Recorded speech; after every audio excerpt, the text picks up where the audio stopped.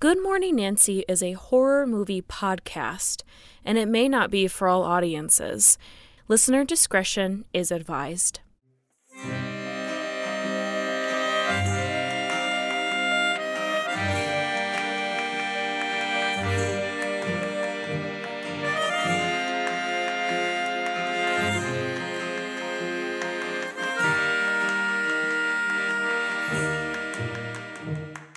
Good morning, Nancy. My name is Gracie. And I'm Abby. And if you're new to the show, welcome. This is Season 4, Episode 10, and we're so excited for you to join us. Gracie and I have been friends since forever, and we love talking about our favorite horror movies together and with you. All while drinking a nice cup of coffee. Today we'll be discussing the 1942 classic horror noir film, Cat People. It was directed by Jacques Tourneur. Yep. Written by DeWitt Bodine and produced by Val Lewton. We're not shy about spoilers, so if you haven't seen this film, we highly suggest that you pause this recording and watch it. Still here? Okay, cool. So let's get this morning started. So in the early 1940s, RKO Pictures was struggling. They were on the struggle bus, mostly due to their financial losses related to Orson Welles' magnum opus, Citizen Kane. Oh. Which is very popular now. But yeah. people, I guess, were like, what is this? And didn't see it. Yes. So Val Lewton, who was at first a journalist, novelist, and poet, was hired by the failing RKO Pictures to help make a horror film rivaling Universal Studios' The Wolfman on a budget of under $150,000.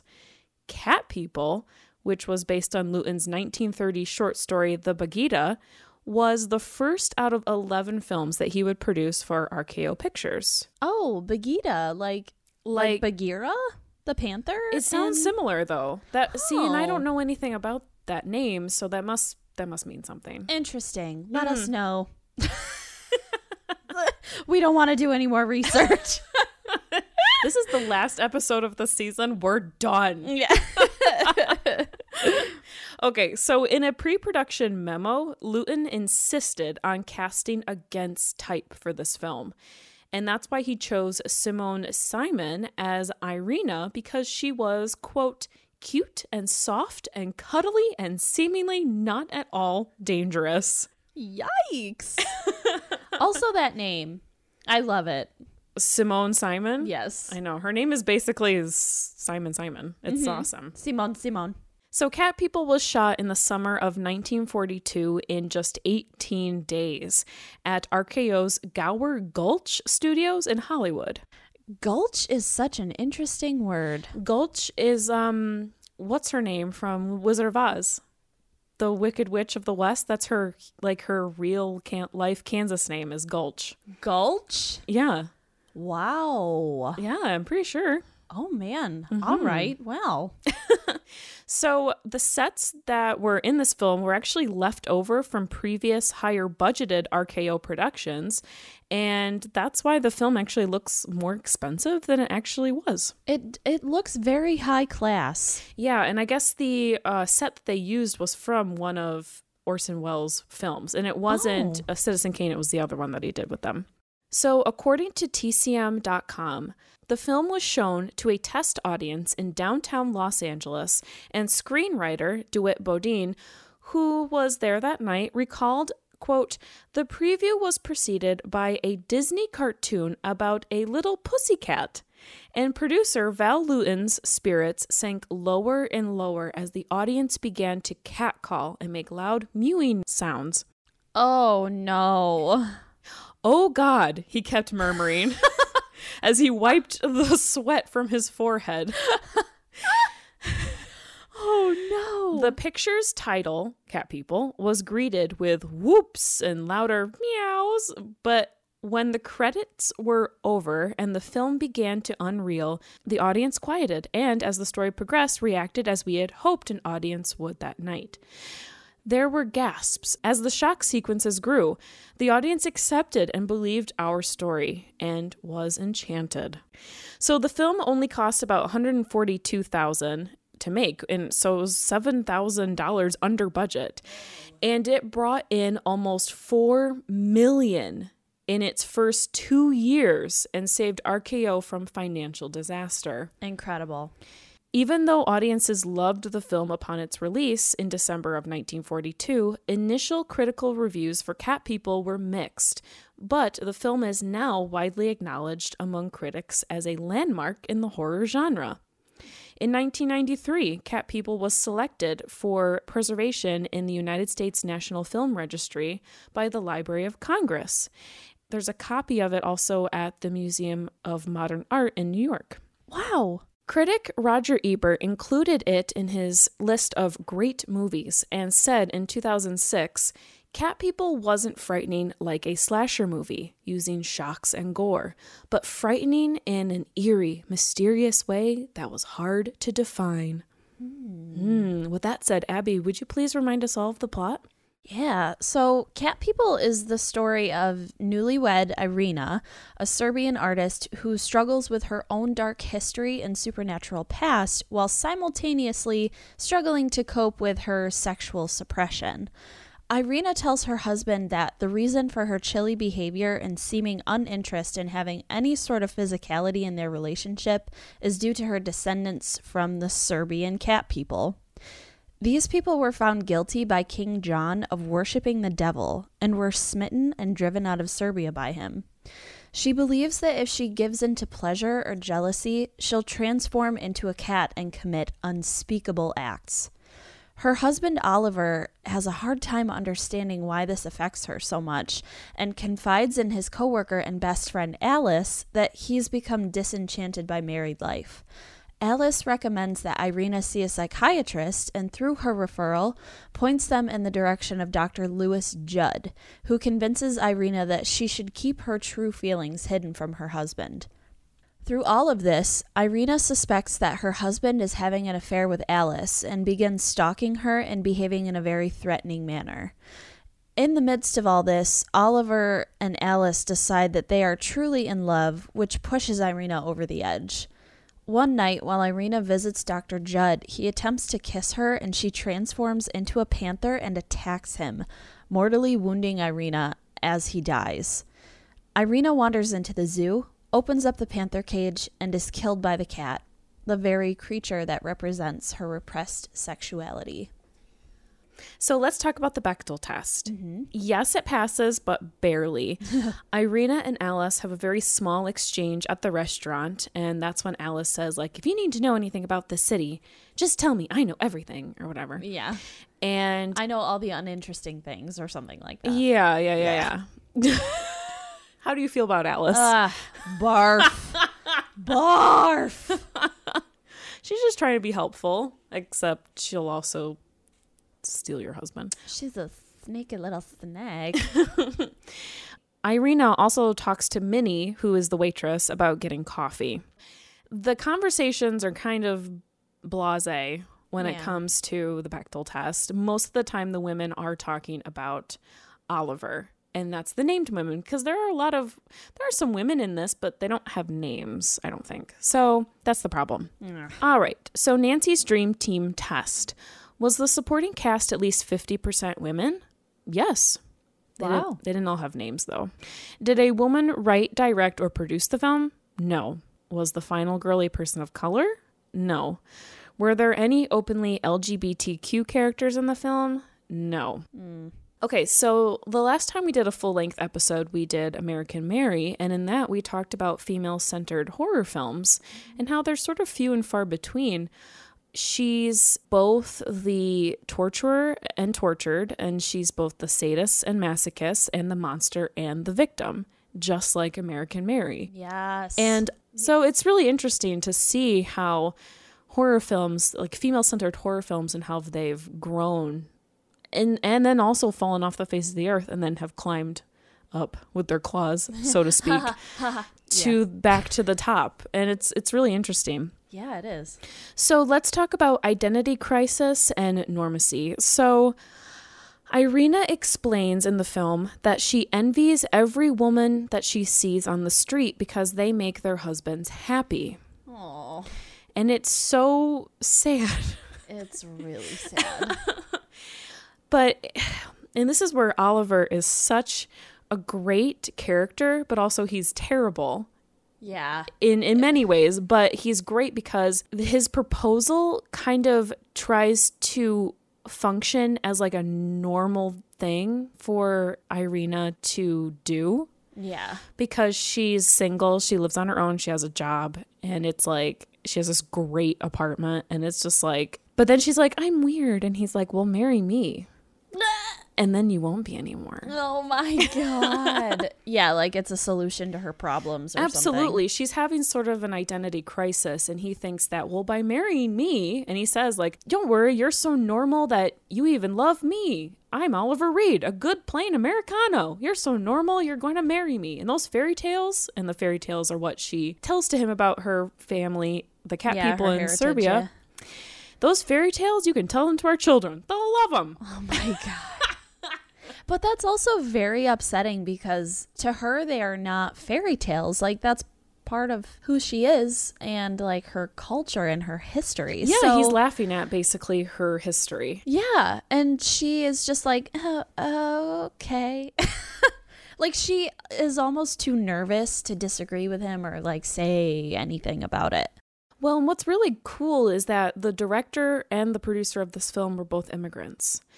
And I think that that speaks volumes in this film because here is this good old Americano guy. Yeah. And he's sort of, he loves her, but he's making fun of her almost too. And I'm wondering if that comes from, you know. Well, it's part of the culture here in America, I think, especially in that time period where, like, it's still a problem, Yeah, of course. And Americans want outside cultures to assimilate and be, quote unquote, normal. And it's incredibly sad and disheartening. And I think that that's part of Irina's identity crisis because she's like, well, I'm here in America, but I don't know anyone. And then I meet this guy and he's telling me that I'm a weirdo and these stories are hilarious. So, I mean, like, what am I supposed to do? I guess I'll marry him. Well, I know. And he even asks her, like, why do you have this statue of King John in your house? And she's like, well, just like you would have a portrait of, like, George Washington. Right. But yeah, so this is a guy who marries a young woman who has warned him. She has an extreme fear of physical intimacy. Like, she won't even kiss him because he's just like, normally people kiss around this point. And she's like, about that, I don't like it. What if she's actually asexual? Did you ever think about that, Oliver? Well, no, you didn't. No, because he's just like, if I marry her, then she's fixed. And that's the biggest eye roll. Yeah, and Chuck Bowen actually said it best, I think. Irina might be the literal monster in Cat People, but she's also an immigrant woman who's manipulated and batted around by men of authority who are mostly concerned that she gentrify in accordance with American urban culture. And there's like this hypocrisy that's surrounding her as well because she's forced to be chaste.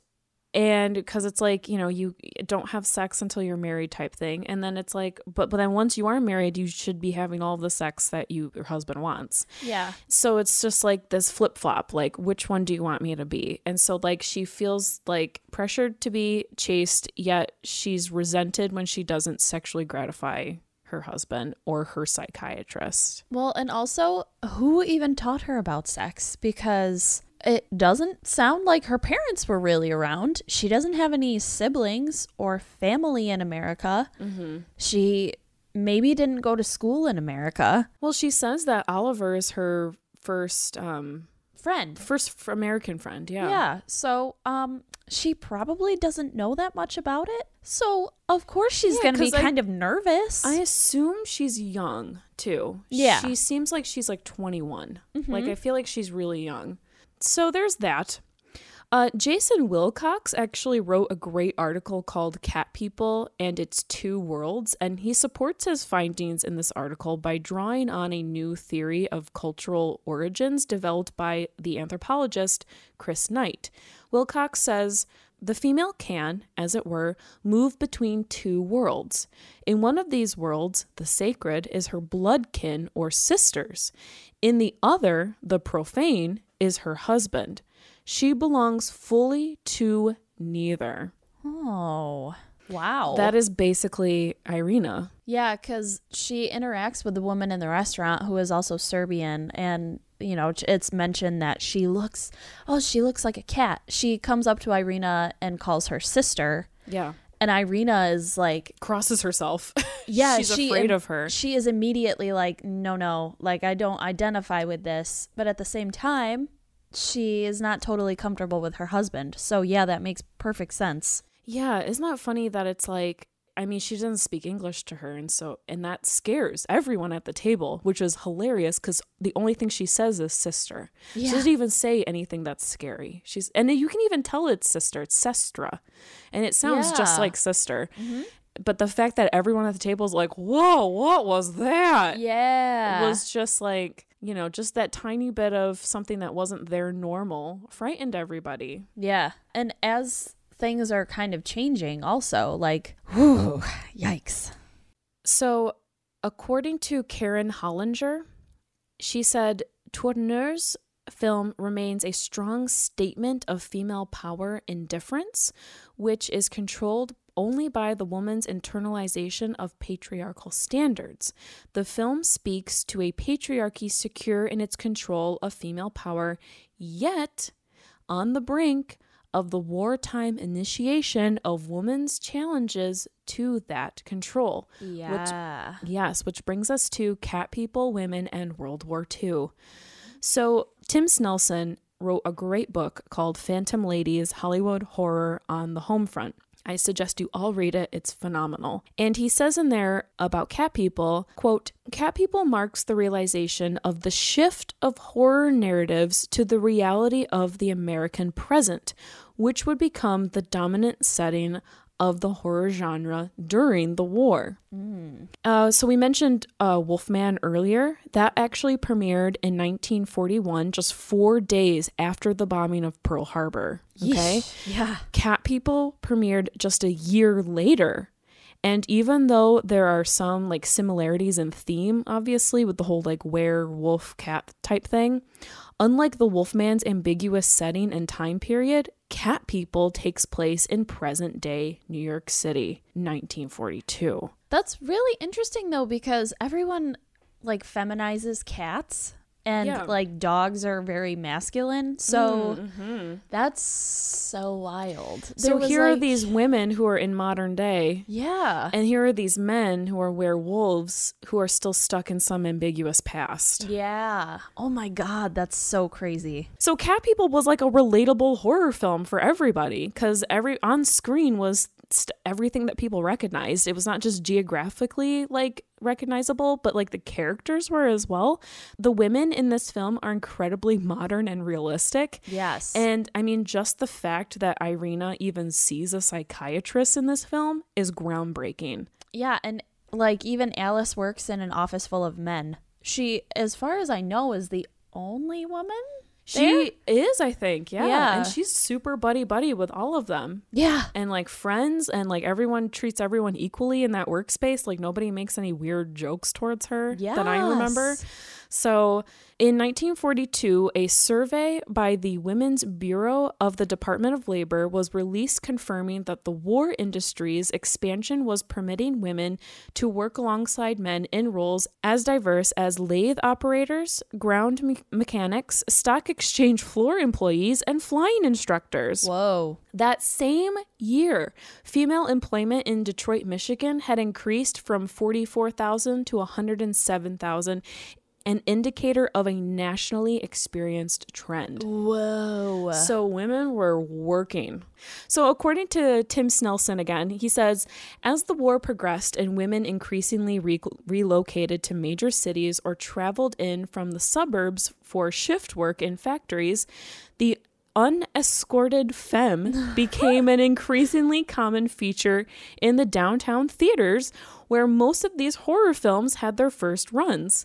Women thus emerged as an expanding market for theaters that specialized in horror and crime films. And this is one of the reasons why Cat People remained in theaters for 2 years. That's so crazy. Because women were watching it. Oh my God. Yeah.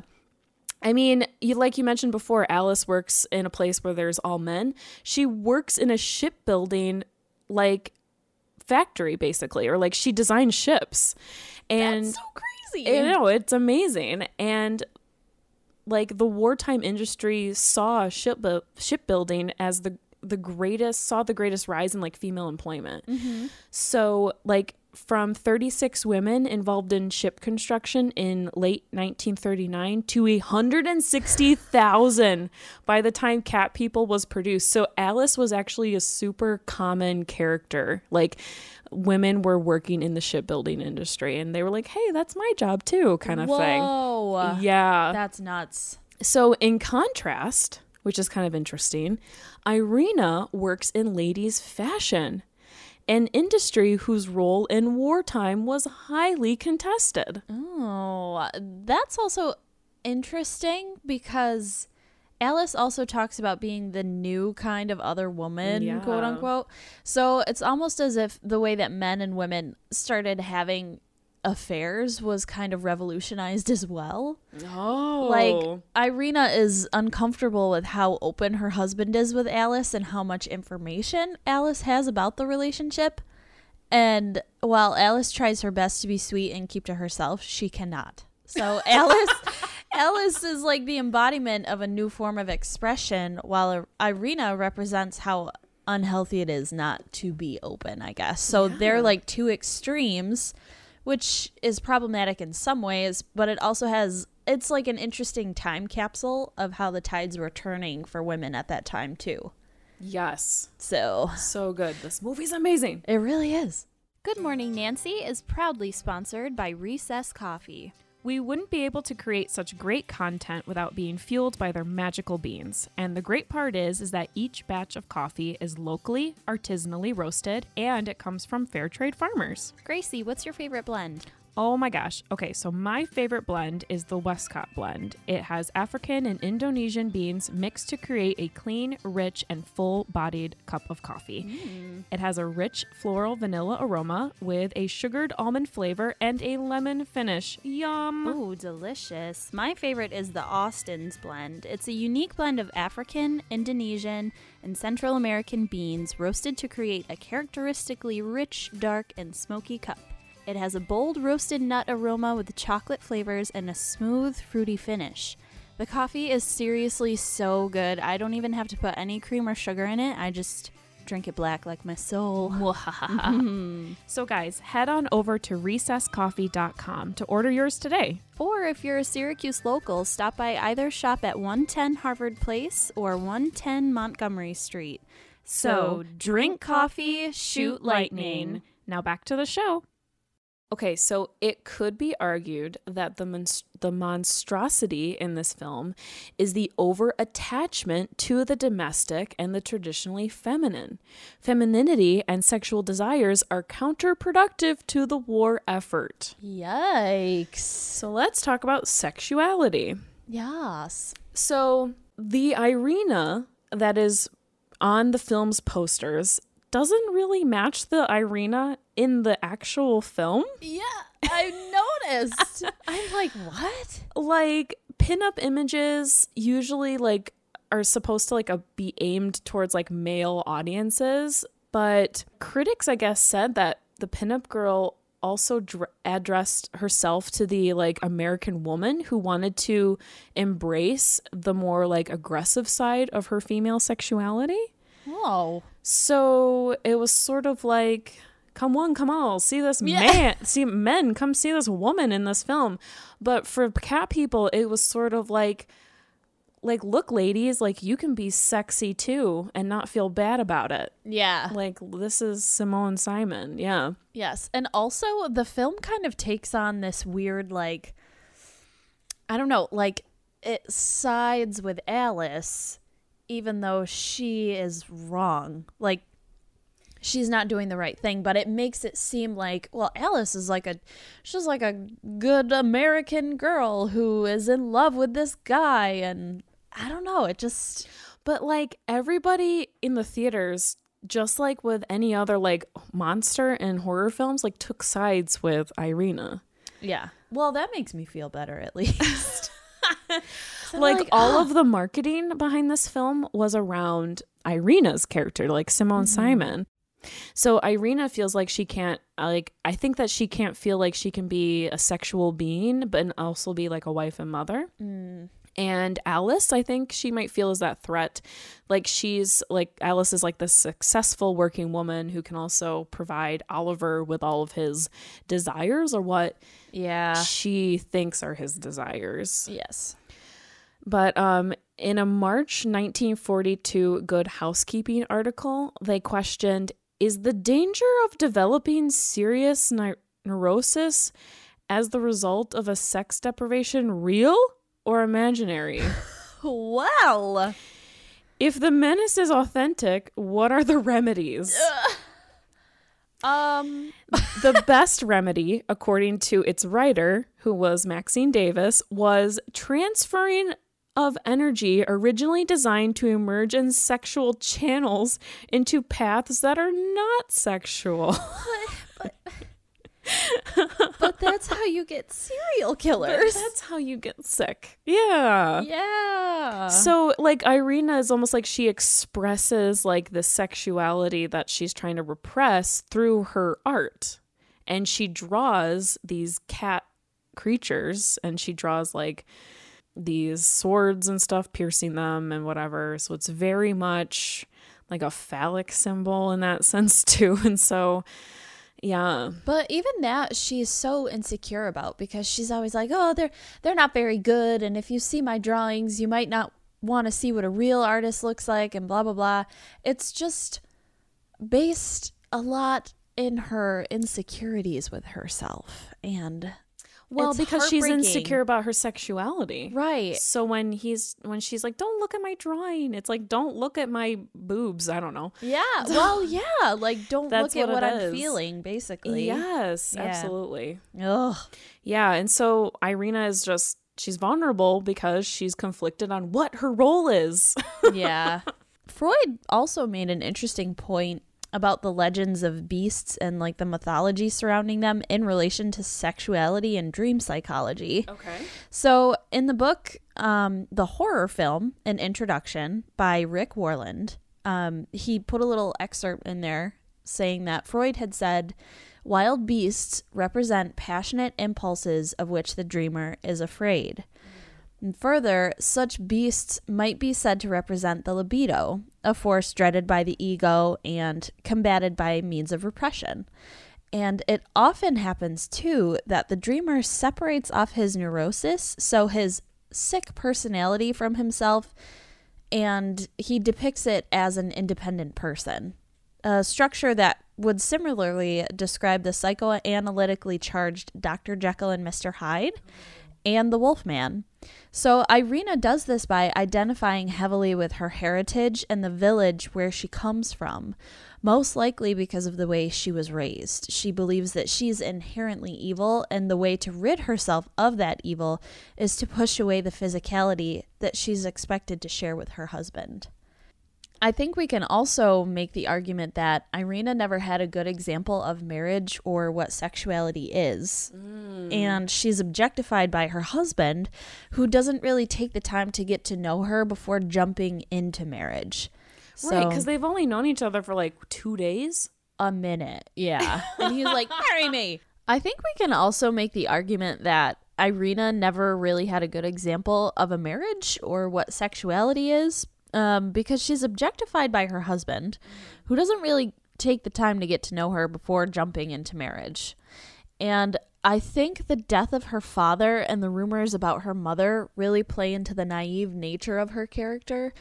She's an adult woman who finds herself married with like no kind of guidance whatsoever. She's independent in every way except her relationships, because a huge chunk of that was missing from her childhood, and it was crucial to her development. Well, yeah, and what's also kind of sad is that she doesn't have Alice to be like that friend to help her. Because she is garbage, and oh, wow! she steals her husband.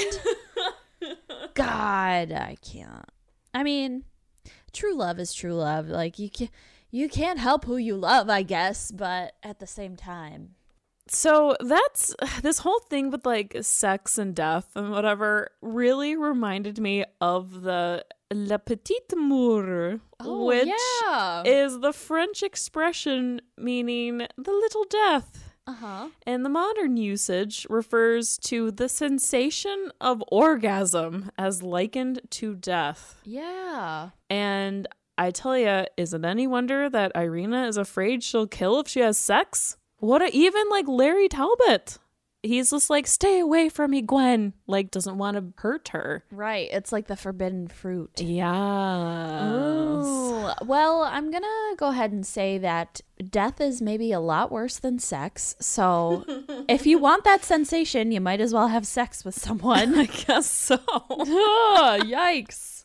So let's just talk a little bit about the use of shadows, editing, and effects.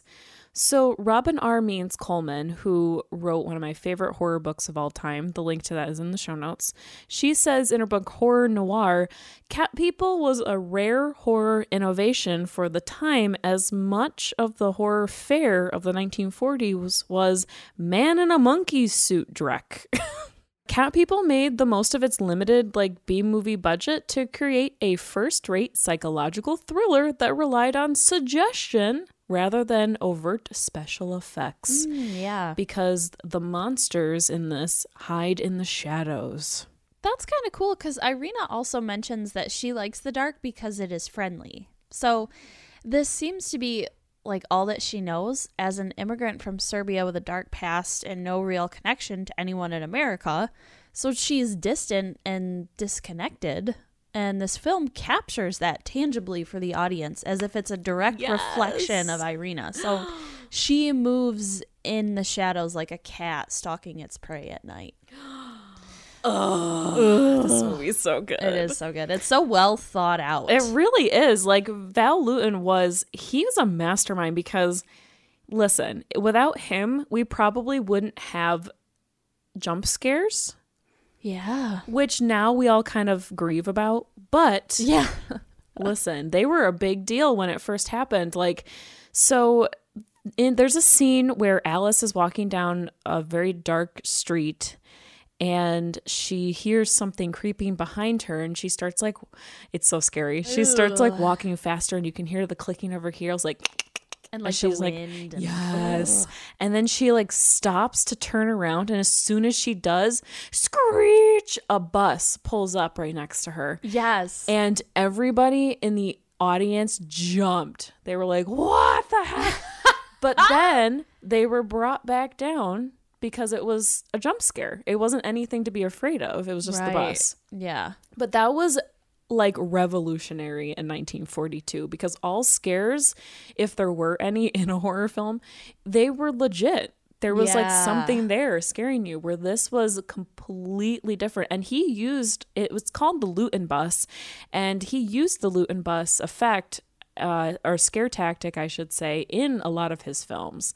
Whoa. And he used it in another one. I think he used it again in Curse of the Cat People. Oh. But yeah, so that was his thing. And that's why we have cat scares where a cat will jump out of a closet. Yes. It's all because of Cat People.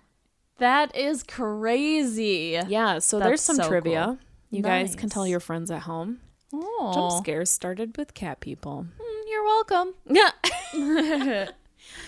Wow. Okay. So final thought. The very title of the film says a lot about what we're getting into. You know, cats are beautiful and soft and small and pretty much the very symbol of sexuality.